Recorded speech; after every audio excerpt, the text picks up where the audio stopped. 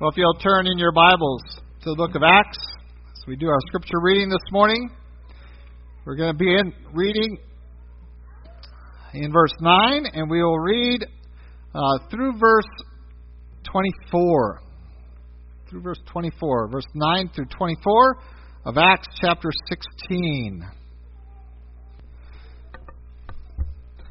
Acts chapter 16, verses 9 through 24. I'll be reading out of the New King James Version, as is our custom. God's word declares, "And a vision appeared to Paul in the night. A man of Macedonia stood and pleaded with him, saying, 'Come over to Macedonia and help us.' Now after he had seen the vision, immediately we sought to go to Macedonia, concluding that the Lord had called us to preach the gospel to them. Therefore, sailing from Troas, we ran a straight course to Samothrace, and the next day came to Neapolis, and from there to Philippi, which is the foremost city of that part of Macedonia, a colony. And we were staying in that city for some days. And on the Sabbath day we went out of the city to the riverside, where prayer was customarily made, and we sat down and spoke to the women who met there. Now a certain woman named Lydia heard us. She was a seller of purple from the city of Thyatira who worshipped God. The Lord opened her heart to heed the things spoken by Paul. And when she and her household were baptized, she begged us, saying, 'If you have judged me to be faithful to the Lord, come to my house and stay.' So she persuaded us. Now it happened as we went to prayer that a certain slave girl possessed with a spirit of divination met us, who brought her masters much profit by fortune-telling. This girl followed Paul and us and cried out, saying, 'These men are the servants of the Most High God, who proclaim to us the way of salvation.' And this she did for many days. But Paul, greatly annoyed, turned and said to the spirit, 'I command you in the name of Jesus Christ to come out of her.' And he came out that very hour. But when her masters saw that their hope of profit was gone, they seized Paul and Silas and dragged them into the marketplace to the authorities. And they brought them to the magistrates and said, 'These men, being Jews, exceedingly trouble our city. And they teach customs which are not lawful for us, being Romans, to receive or observe.' Then the multitude rose up together against them, and the magistrates tore off their clothes and commanded them to be beaten with rods. When they had laid many stripes on them, they threw them into prison, commanding the jailer to keep them securely. Having received such a charge, he put them into the inner prison and fastened their feet in the stocks." Last week we looked at the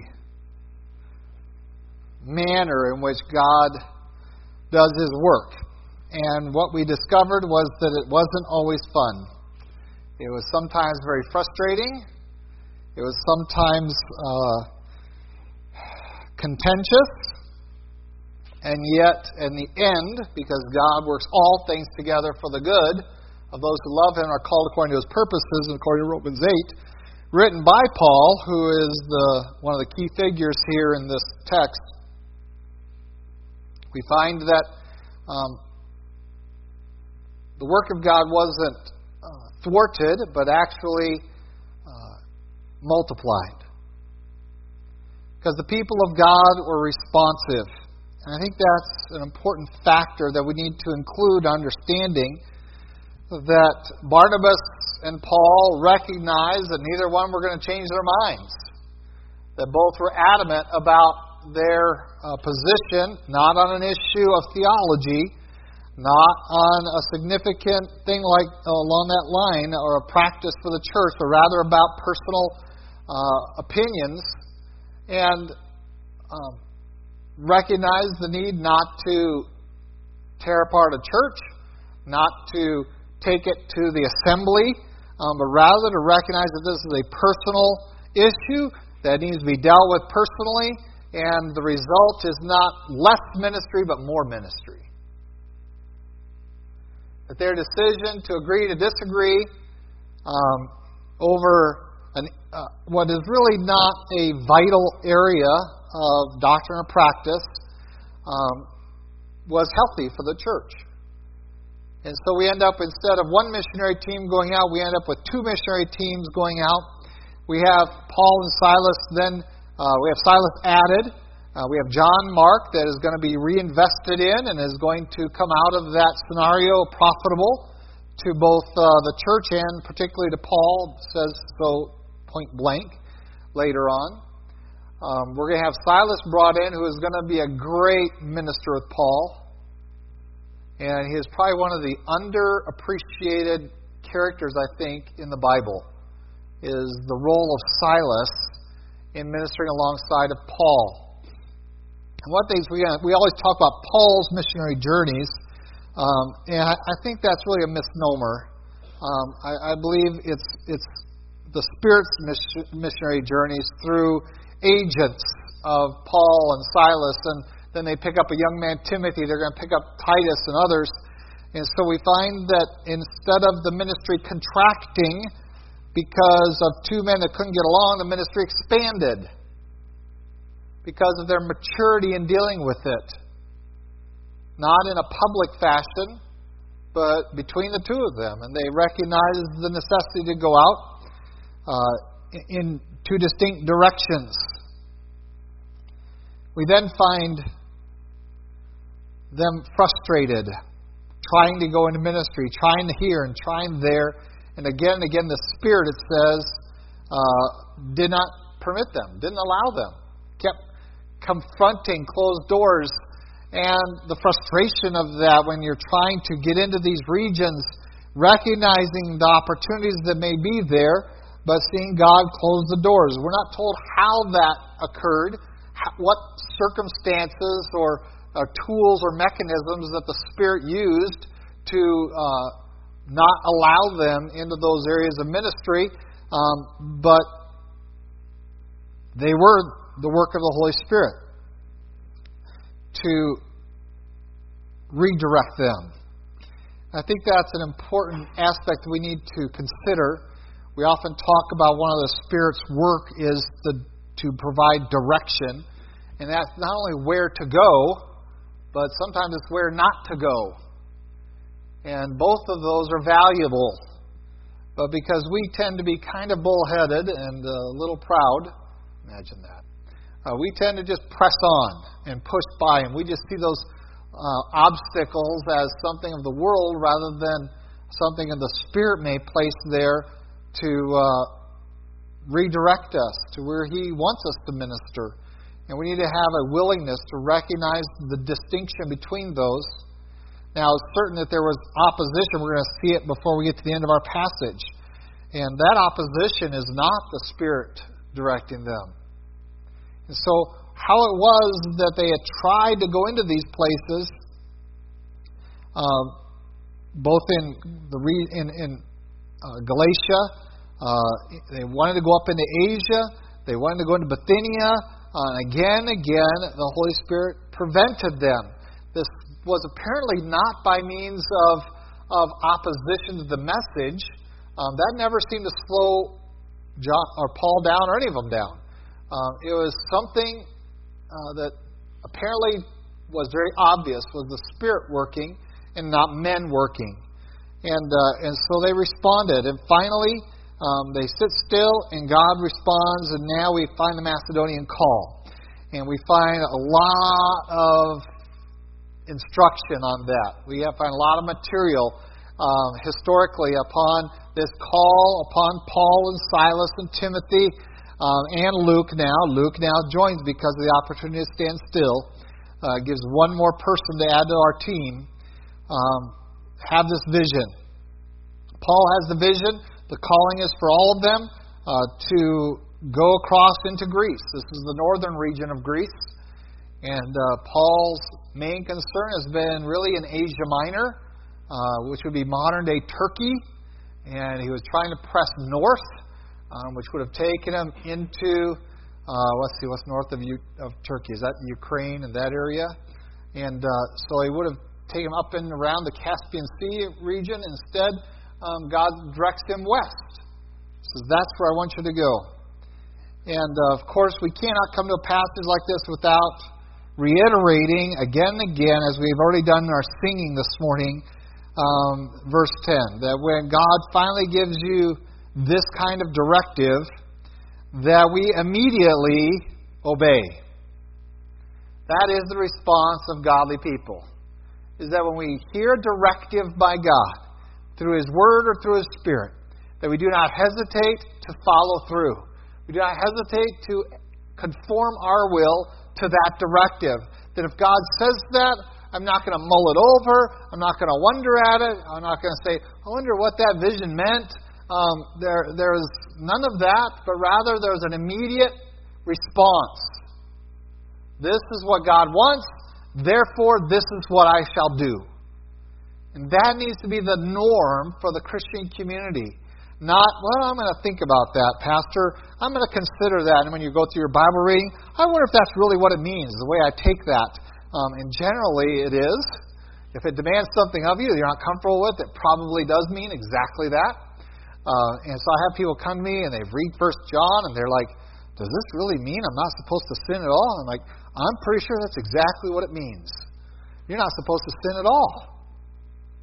But when you do, and you will, take care of it right away. That is the evidence.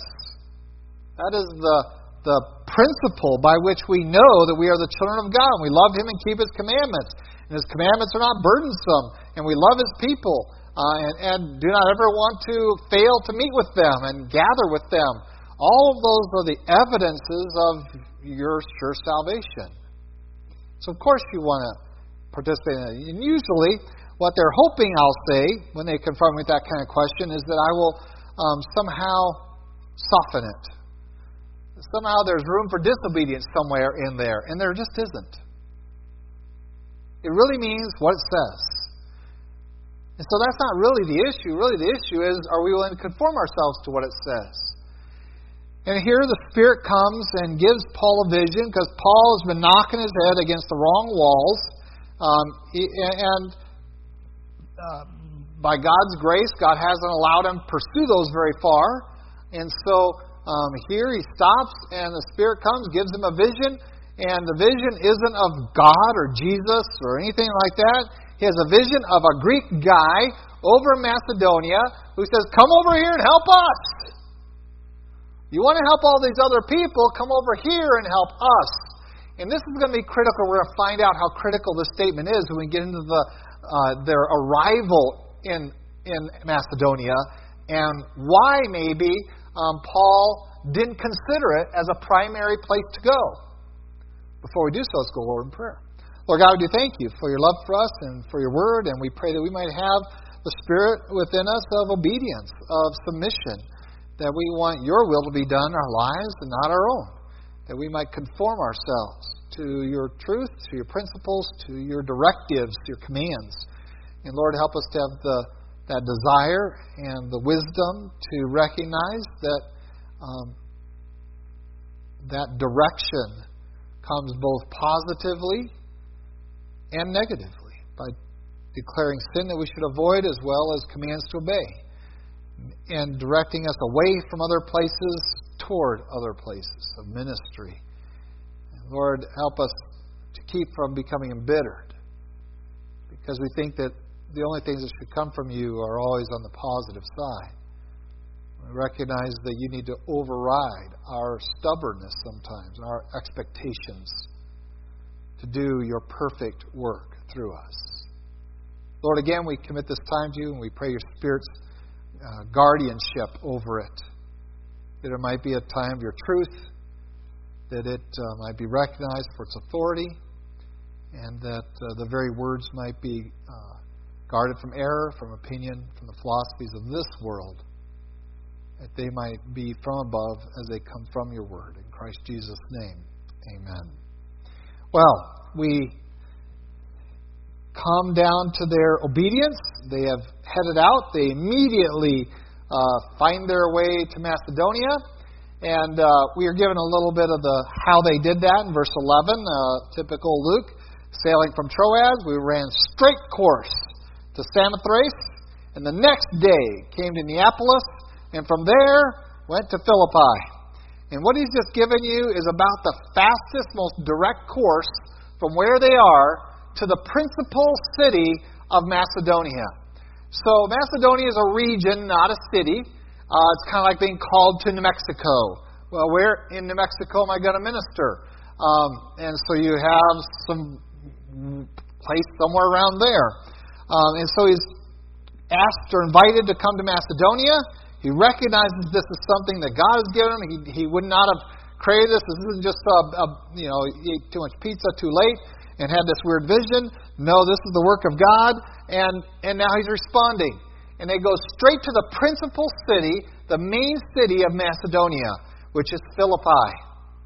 And from there, we find a little bit of Paul's methodology. That he's going into principal cities and with an expectation that he can establish churches there and that they will reach that region around and about them. And we anticipate that this is probably exactly what the church of Antioch was doing. Remember, we talked about him visiting the other churches in Syria and Samaria on his way down to Jerusalem, that these would have been the result of that church of Antioch's missionary efforts in its region. That they just would have created all these satellite churches and sent men out into them. And certainly Paul likely had that kind of ministry idea to be brought into Macedonia. And so he makes a beeline about as straight as you can, as fast as you can. And Luke's words make it very clear that he had this very focused idea. We're going to go directly to Philippi. All other stops, we don't have a lot of ministry activity. Doesn't mean that they didn't minister the word to those that they came across on shipboard or traveling. But their focus was to get to Philippi. They arrive in Philippi, the principal city of that region. It's called a colony. It had a very privileged position in the Roman Empire. Remember, we're still in the country of Greece, technically. Macedonia is northern Greece today. And back then too. And so the Roman Empire had encompassed that area. Philippi was one of the principal cities. It was set up and was given some authority in the region, and it was developing towards being one of the strong Roman cities of all of Greece, challenging even Corinth and some of the others. And so Philippi had some high ideals, that they were going to be good Romans, that they were trying to accomplish something. They were trying to show Rome their loyalty. They were trying to demonstrate to Rome that this is a city you can count upon. We are Romans, even though we aren't in Italy. We are still Romans. We want to be known by that, and you're going to see that kind of ethnocentrism that we want to be the best Romans that we can be to impress the Roman Empire and the emperor particularly, and that we are his subjects, that we want to be one of the high cities of the empire, and we want Caesar to know that. And so they arrive in the city, and we find that verse 13, we have a sudden and dramatic break. It says, on the Sabbath day we went, and that's the end of the line in my Bible, the next line, not sentence, but line. It says the next thing you would expect to hear is we went to the synagogue. But that's not on the next line, is it? We went out of the city. You see their pattern, and they're going to revisit the pattern, by the way, when they move on down into other regions of Greece. But their pattern's always been to go to the synagogue. They would go to the synagogue. They would start off with the Jews, with the devout Gentiles who had either converted to Judaism or friendly towards Judaism or standing outside the synagogue listening. And so you have, this is their pattern. They would go into the community and they would immediately, on the Sabbath day, head to the synagogue because there's an audience. Remember, we're talking about a Pharisee. We've lost the priest, the Levite. Silas is there, though, from Jerusalem. He's a Jerusalemite. And we have some information on him. So we have these men from Jerusalem trained and could arrive in a synagogue with some level of credibility there. We find, though, that they come to Philippi, and on the Sabbath they don't go to the synagogue. Because there is none. To establish a synagogue, you need a certain number of Jewish men. And without that number of Jewish men, you cannot establish a synagogue in any community. And you have to maintain that number of Jewish men to maintain your synagogue. And so the synagogue here in Albuquerque requires a certain number of Jewish men to maintain that, and each synagogue does. In Rio Rancho, and each one of them has to maintain a certain number of Jewish men, and those are generally over the age of 40. That they are typically are expected to be of that age to establish a synagogue. So we come, and there is no synagogue in Philippi. We're going to talk a little bit about why that is here in a minute, and it has to do with the reaction to Paul and Silas in the marketplace. But we find that they go out and but they have heard about a place of prayer. Remember that Timothy has been circumcised, and so he's ready to minister as well into the Jewish community. But there is none here in Philippi. And this might account for why this wasn't on the top of Paul's list of places to go. Maybe it was on the very bottom of his list, because there isn't a very large Jewish community there to start with.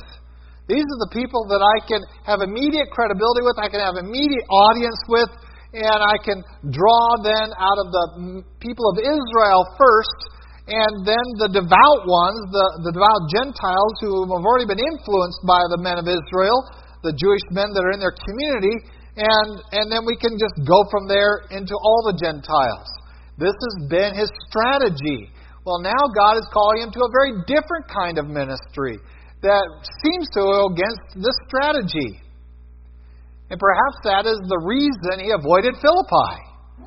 Well, there isn't a synagogue there. Why would I go into Greece? There's very few synagogues over there. There's actually more synagogues in Italy than there are in Greece. There certainly are more up in the northern regions of Asia. He's familiar with those, and it would fit his style of ministry. But instead, God calls him out of his comfort zone to a place where there is no synagogue. Well, what do you do when you get there? So he's still going to recognize that just because there's not a synagogue doesn't mean there's not a Jewish community there. And so he hears on the Sabbath day that there's a group of people that go out and pray by the riverside. He heads out that Sabbath day out of the city of the riverside. Very evident that the city didn't want the Jews inside doing their worship. And that's going to play out here in a little bit. It says that prayer was customarily made. So they did go where Jews did congregate. Israelites did congregate there. And it says, we sat down and spoke to the women who met. And that should tell you about everything you need to know. It's really hard to have a synagogue when your Jewish community is largely all women. It says the women met there because there were no men. Now, these could have been women who were widows of Israelite men. They could have been Jewish women who had married into the Gentile community. That is possible. Less likely, though. But we seem to see evidence that there was a strong anti-Israelite attitude within the city that really drove many out. But we come across these women who recognized they need to leave the city. They were going to continue in prayer to Jehovah, to the God of Israel. They did so by the riverside, and Paul, Silas, Timothy, and Luke sit down and share Christ with them.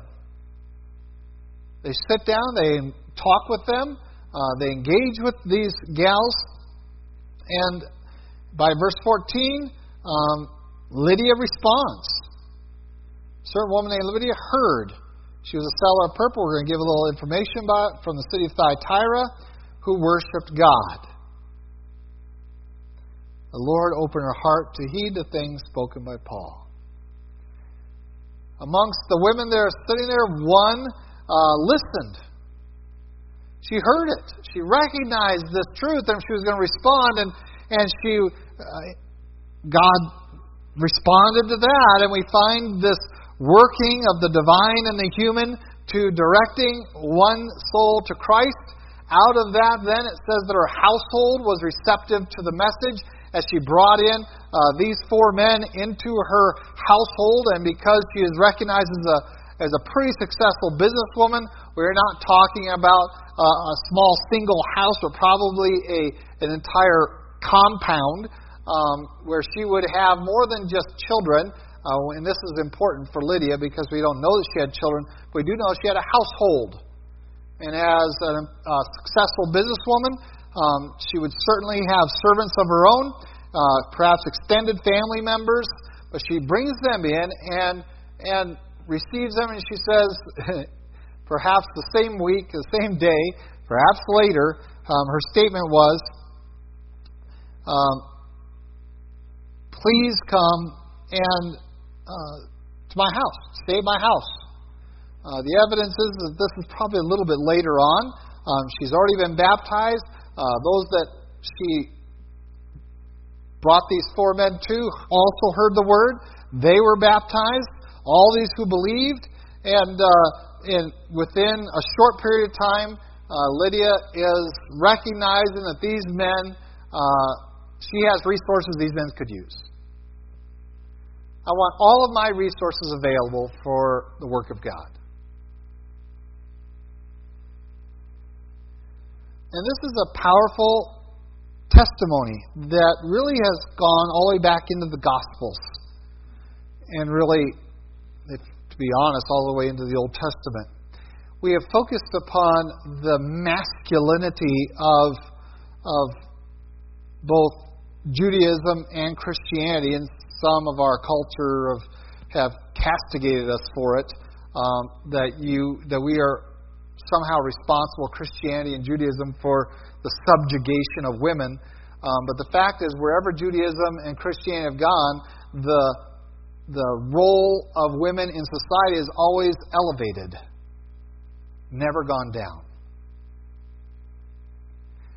If we look back even in Christ's ministry, we often wonder, how did they get along? I mean, I know he could turn 5 loaves and 2 fishes into enough to feed thousands, but how did they just get along? And Luke tells us that the women who were following after him too. We know there are 12 disciples. There was more than that, actually. We know there was at least 14 because 2 more are ready to replace Judas Iscariot. And so we have this number following him, but among them were the women. And one of the things Luke says is that they used their material resources to support Christ and his disciples. Very powerful testimony. That when the fishermen leave their nets, where's going to be their source of income for the next 3 years? And Luke shares that it came from these women that were also following Christ, that took care of their needs, materially and financially, and cared for them. We find consistently this opportunities of using resources that are available to the ministry,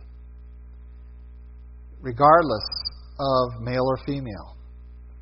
You have resources available to you, and Lydia recognized that she wasn't qualified to do a lot of things in the church, but she had these resources, and she was going to make them available. Maybe she couldn't preach or teach, but she had these resources, and they are going to be available to God's people. And it reminds you of a gal in the Old Testament that said, I can't do much, but this old prophet keeps walking by and convinces her husband, let's just build a room on the roof for him. The next time he comes by, we'll have a place for him to stay. And of course, the rest of the story is the prophet then says, in response to her giving of all her resources, this is a childless woman, says, by this time next year, you're going to have a child. And so it is. You can't outgive God. You provide this, God blesses you with that. Of course, if you know the whole story, that was tested a little bit in her life with the child's death that was brought back to life. So we have this record, really throughout the Scriptures, that you will not find in in any of the writings of other religions. You just won't find it. The place and the role and the very valuable ministry that women have historically done both in Judaism and in Christianity. And their place has been elevated significantly as a result. So Lydia becomes one of those examples. A virtuous woman in Proverbs 31 is described as doing quite a bit of business in the community, buying and selling of property, caring for harvests and servants. And we come in and we see Lydia, and her response is, it's interesting, she begged us. She wasn't begrudging this. She was having to really push herself onto the disciples, or Paul and Silas, Timothy and Luke. Please, if I've been faithful to the Lord, whether it's been a week or 2 weeks or a month, however long that's been, come to my house and stay. And she persuaded this. So she is going to open up her home. This is a resource she has. And her resources to care for them physically as they participate in the spiritual ministry, and the relief that it gives them from these other mundane things of keeping themselves alive. Remember, Paul typically went and made tents. He participated in an occupation while he was doing all of this to support him and the other men. And this allowed him some liberty now, where that wasn't as pressing on him to do that. He could bring himself under the care of Lydia and her household, and was able to engage in the ministry that much more. And we come to verse 16 and we find them involved. And they come up against a demon. They come up against a demon-possessed girl. And we are instructed in something that contradicts a supposedly wise saying in the marketplace, and that is when the market comes to it and says, well, all advertisement is good advertisement. And that's not how the people of God function. That's just not true. We come to this gal following them around, kind of leading the way, crying out loudly, and everyone apparently knew who this gal was, recognized her ability to divinate, that is, to foretell the future somewhat, and they recognized her role. They were making use of it. Several in the city her masters were gaining income from it, and that was how they had come into great wealth and power.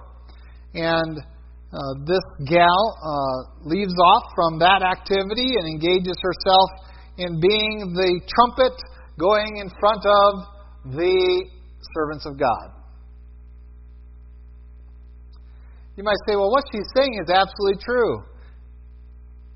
That is also true. She is speaking the truth. These men are servants of the Most High God who proclaim to us the way of salvation. There is no doubt that they were servants, that God is the Most High God, and that it was their purpose to describe to men how to be saved. So what was the problem? What's the problem with agents in the world introducing us to a community? The problem is one of association. Not just the fact that Paul was annoyed by it. You wonder how long he let that go on before he realized this is no help. Because what are we now associating the work of these men with? We are associating it with the work of the demonics.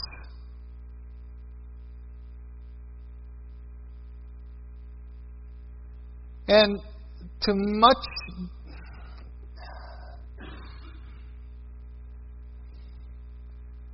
consternation, I think our churches are doing the same things.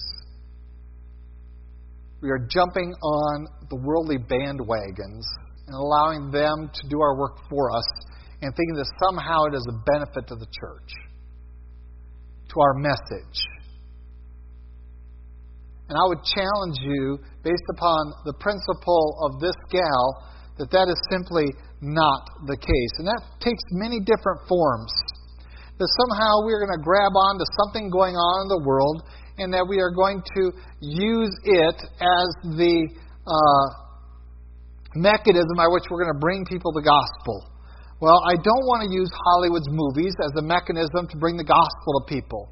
That is not my interest whatsoever. And it frankly annoys me.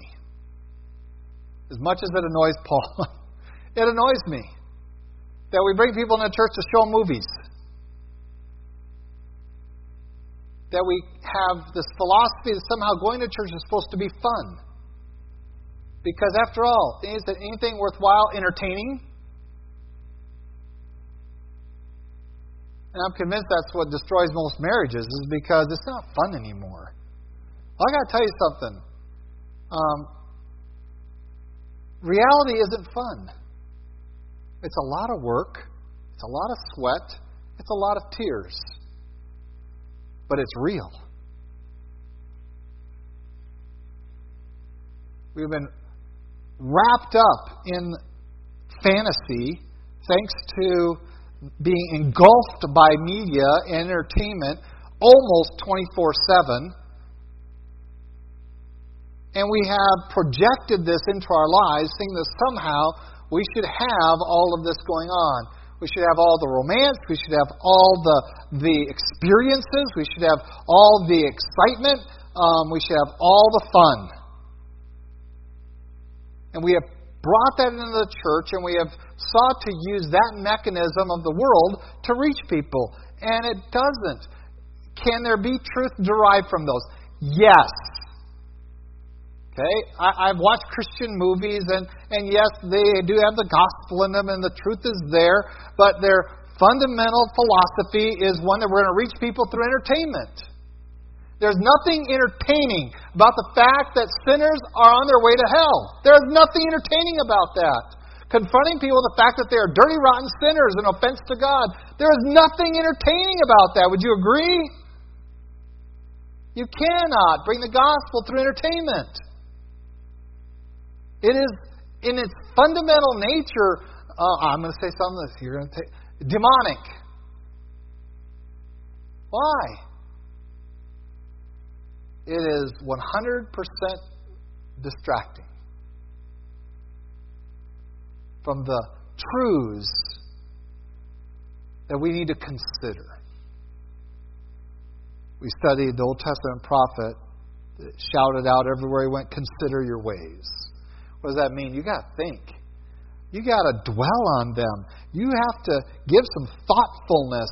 And the one thing entertainment doesn't allow us to do is have thoughtfulness.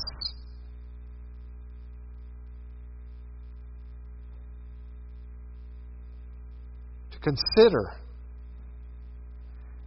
And so for Paul, this was not an advantage having this gal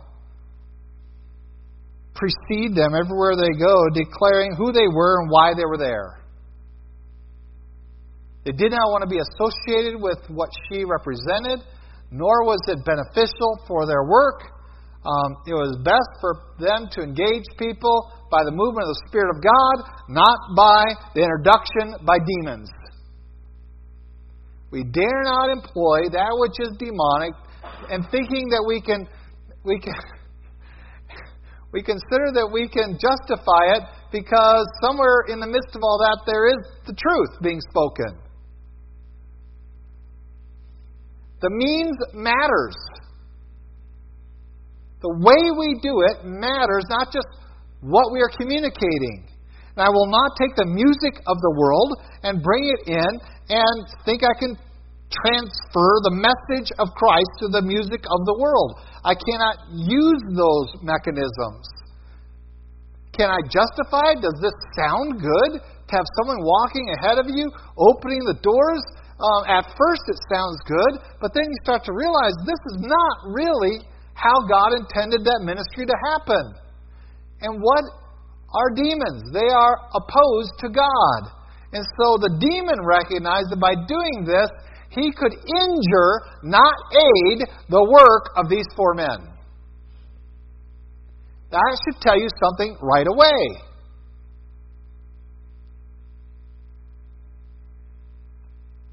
So let's go back to our modern example. Don't you love it when Hollywood gets a hold of a Bible story to put to film?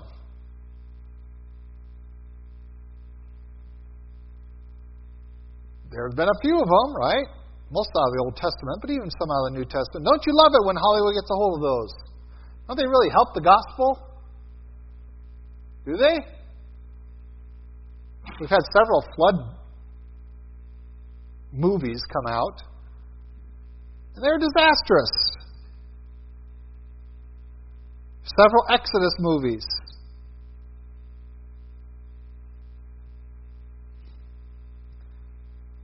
And none of them aided us in getting to know God, nor in communicating our message to our world. Factual errors, huge theological misrepresentations and lies, all for entertainment. Paul recognized that he could not permit them to set the pace for his ministry. And I want you to see the contrast between what was going on back there in chapter 16, verses 6 through 10, where they were running up against walls, waiting for the Spirit's direction, the Spirit finally coming, and now they're led by the Spirit into Macedonia. They made that determination. They concluded that the Lord had called them to preach the gospel there. They had recognized this as a directive from God. But they just as easily could recognize that there's no way this entity is aiding our ministry, for them, by their nature, are against the ministry of God. And that's annoying. That frankly is annoying. And we should be annoyed every time the world comes in and thinks they're going to do our job for us. Showing people video has no comparison to sharing Christ from your testimony to them. Mouth, face to face, from your mouth to their ears. No comparison. Are videos enthralling? Can they have an effect? Certainly. But they are not comparable. There are no certain replacement. And so here, out goes the gal. Here are servants of the Most High God. They have come to tell us the way of salvation. Now, if you're walking down there in this very, very Roman city who is trying desperately to be the favorite jewel of Rome, what are you going to do as a good citizen of that city when you're confronted with the demonic woman yelling that out ahead of them? Well, let's go see what she has to say. No. Let's avoid them. That's the response.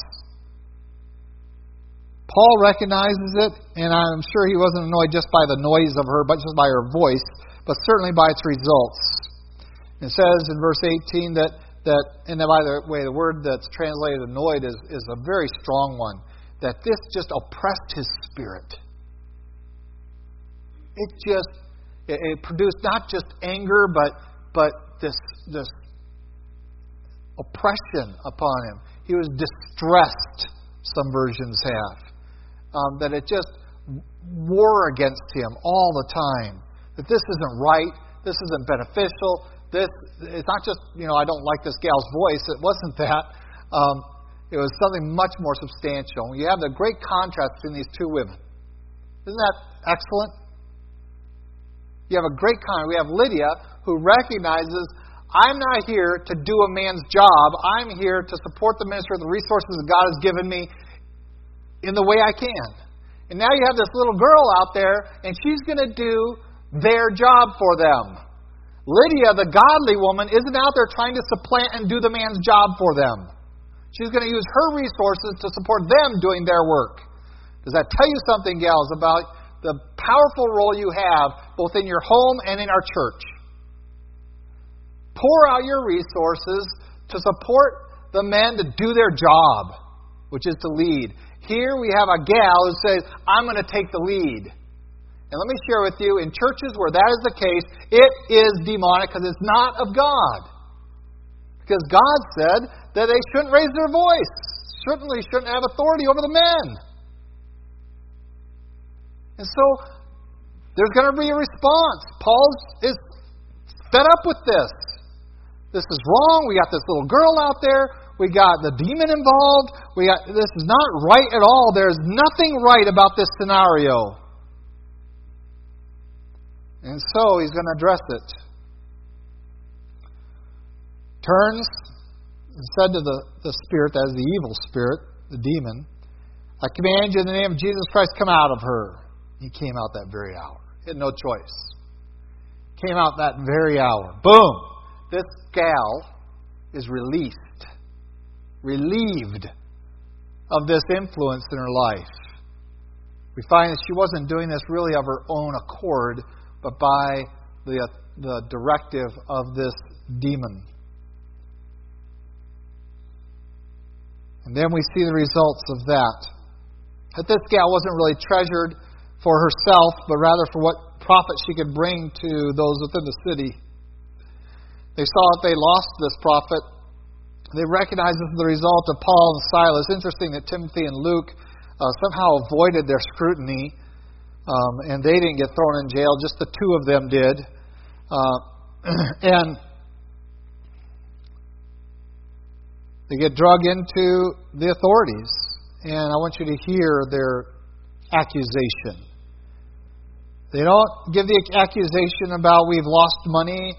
They have destroyed our means of making money and profiteering off of this gal's infirmity, but rather they bring them for these men being Jews.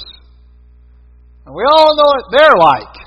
We've had to deal with them before. We've gotten them out of this city before. We're going to do it again.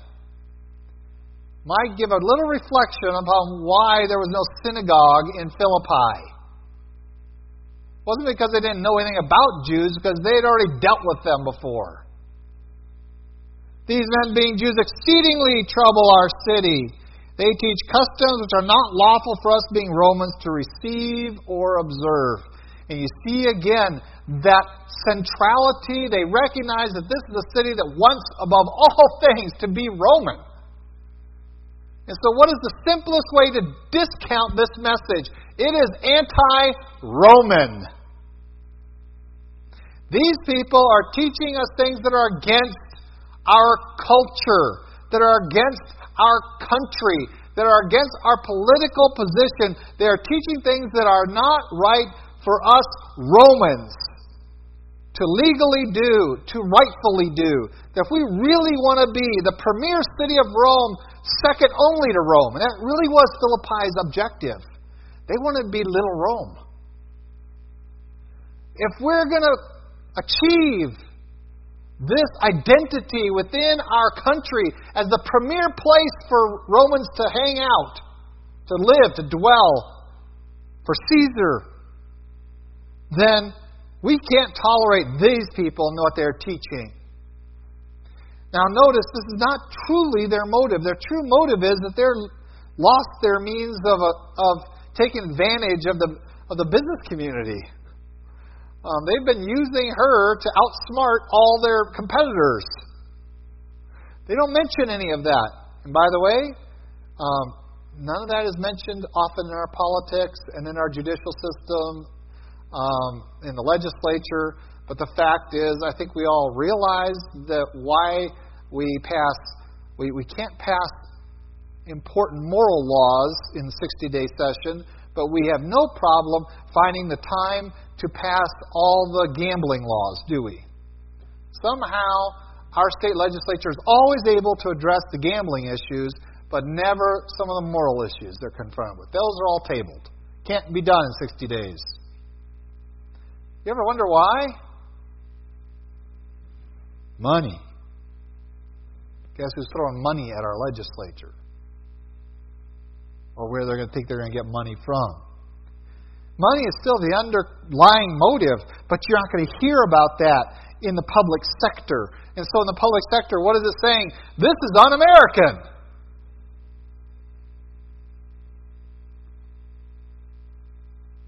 Oh, did I just bring that? I'm sorry. This is un-Roman. Sorry.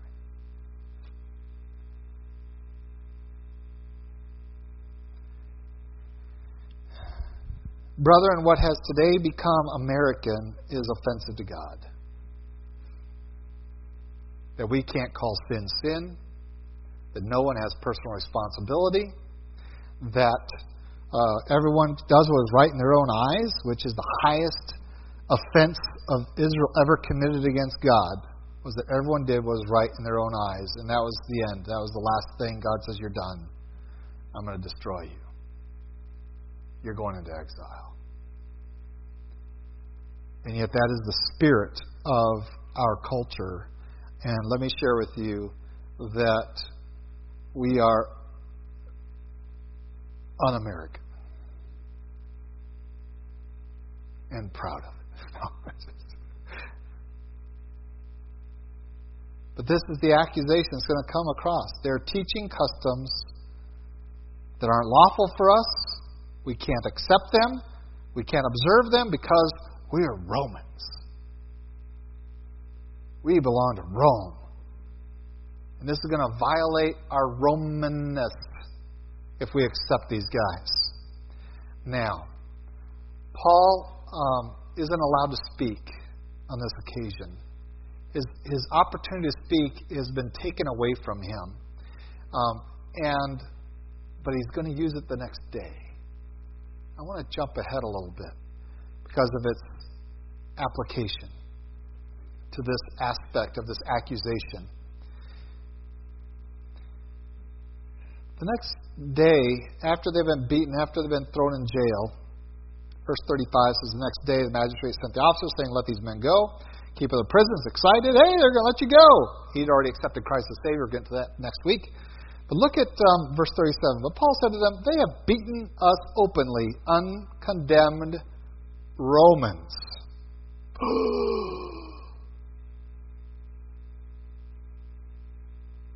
Do you know how big a black mark this is on them as a city if this gets to Caesar? This is cause for them to be censured by Rome as a city. They have done the highest unlawful act that any community can do against any Roman citizen, against Rome itself. Any abuse of a Roman citizen without right judicial act is one of the highest illegal things you can do. And it would bring Roman armies to your door. It would mean your magistrates would be strung up. Because they aren't truly Roman citizens, some of them. They are seeking to become Romans. These guys are Roman citizens. Not because they paid for it, we find out later in the book of Acts, but he was born. And this is one of the wonders of God's selection of Paul. This is a born citizen of the Roman Empire. He said, you guys all worried about being Romans? I'm a Roman. I was born here. I was raised in a Roman household. I am a citizen. I have what you want to attain. And I'm here to tell you there's nothing un-Roman about what I'm teaching because I'm a Roman and I hold to it. But the accusation stood for the day, stood for that hour, because they didn't inquire, they didn't investigate, because they heard what they wanted to hear. These people are Jews.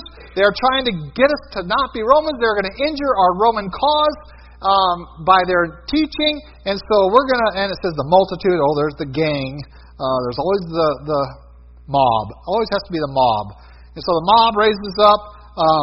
They beat these guys, throw them into jail. By the way, none of this activity is a closed door.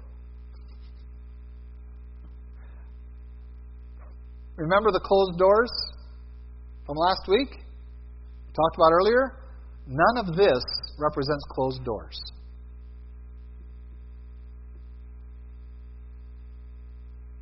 In fact, it's going to open a door. And an entire household, again, is going to come to know Christ. We have the Jewish household of Lydia going to come to know Christ. And before the end of this event, the next day, in the middle of the night, we're going to have a Gentile, fully Roman Gentile, coming to know Christ in his household. This is not a closed door. Do not think that every time you are opposed by the world, that represents a closed door to ministry.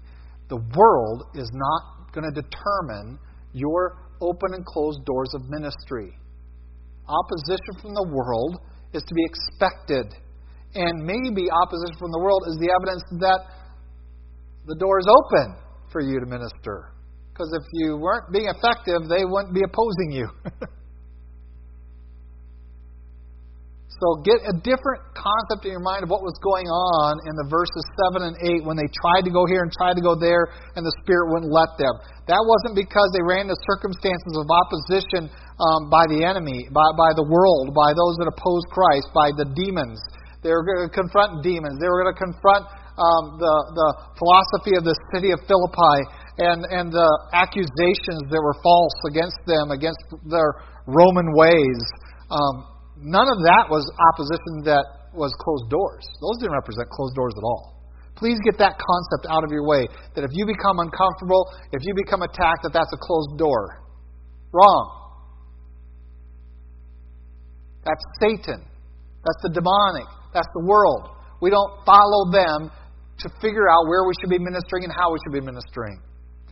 No more than the positive statement that, here, let me help you do your work. I'm going to tell everybody ahead of you who you are. You know, one of the hardest things for me to minister to people is when they find out I'm a pastor. That's why I don't usually tell people. You tell them all the time, this is my pastor. And then, okay, well, I got to be a pastor now. Can't just be a guy to share them with the gospel. Now I have to be the pastor. Which means they're just going to expect it out of me and just kind of blow it off. Believe it or not, that's how the world largely responds.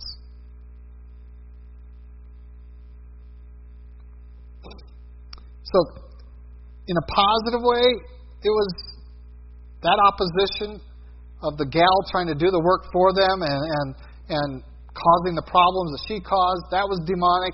That wasn't a closed door. Being arrested and dragged around by a mob and being beaten and thrown in prison, that wasn't a closed door, folks. That's still opportunity to minister.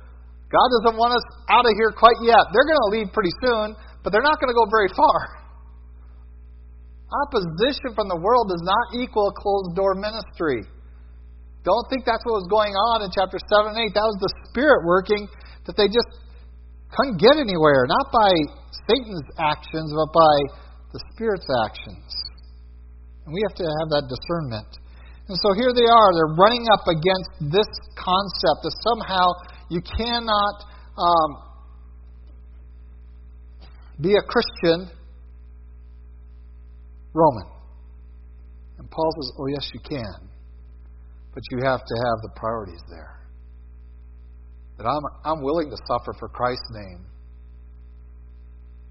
I could have used my Roman citizenship yesterday. In fact, he's going to use it later on in the book of Acts to avoid a beating.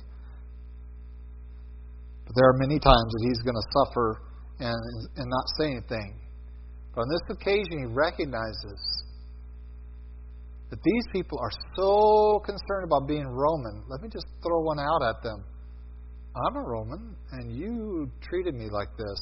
And all I have to do is send word to the Roman consulate that I was beaten and imprisoned by a bunch of people in Philippi, and I'm a Roman citizen. I wasn't given a fair trial. They followed the mob.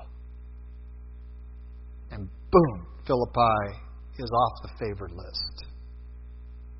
And a Roman garrison is going to be occupied, and some magistrates are going to go down.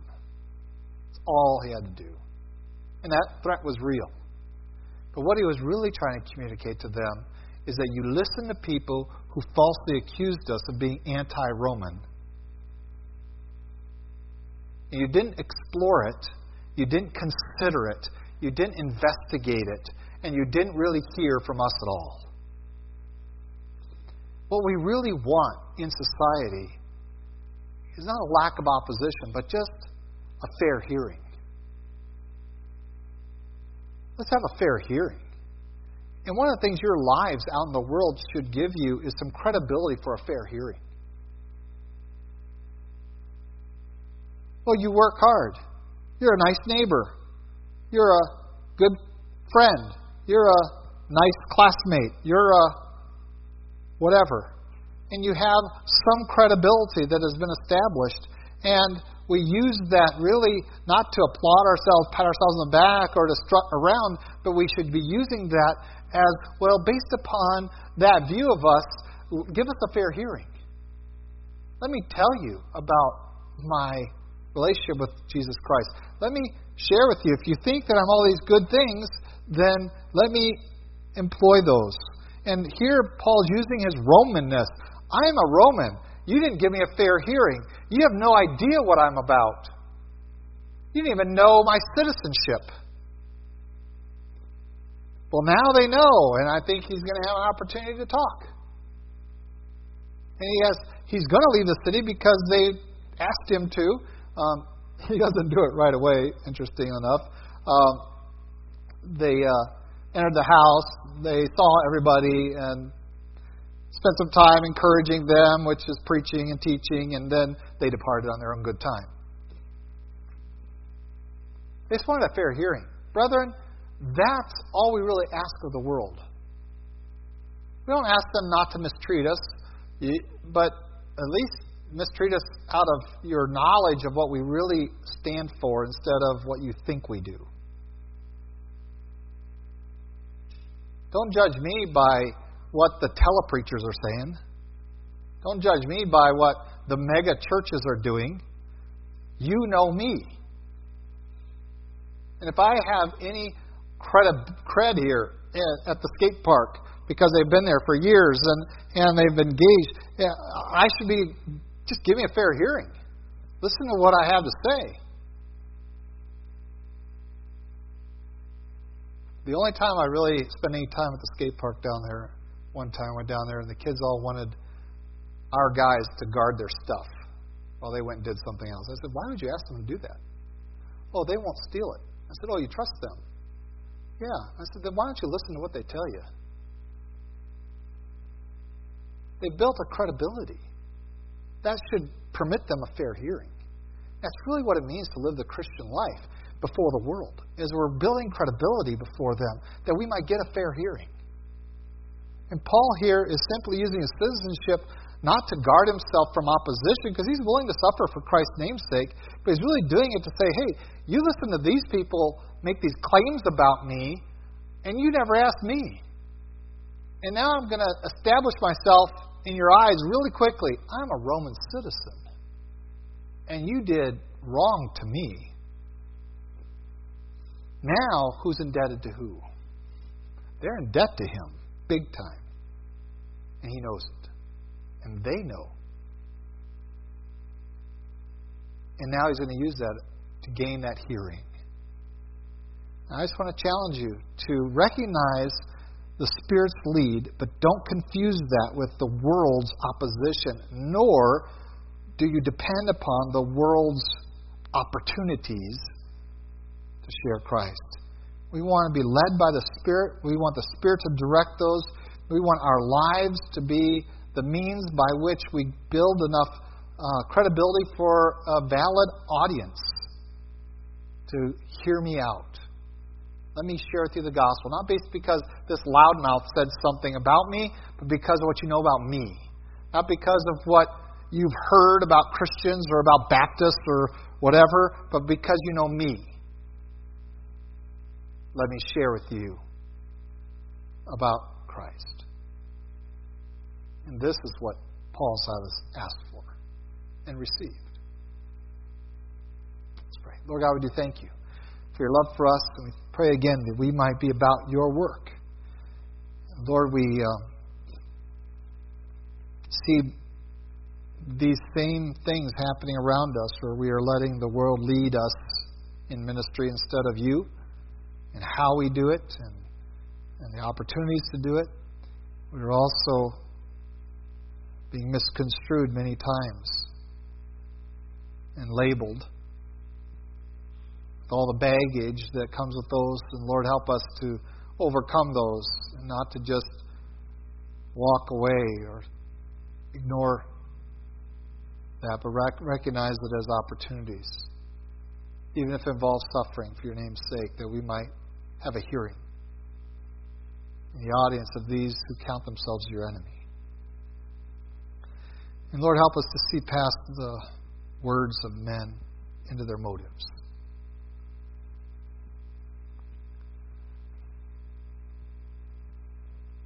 That we might, by your Spirit, know whom to walk away from and whom to press the gospel upon.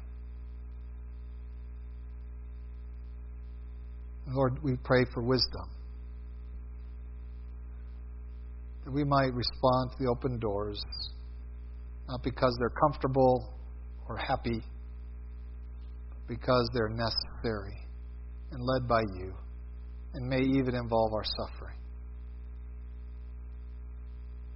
Lord, make us your ministers by your power to your glory. In Jesus' name, amen.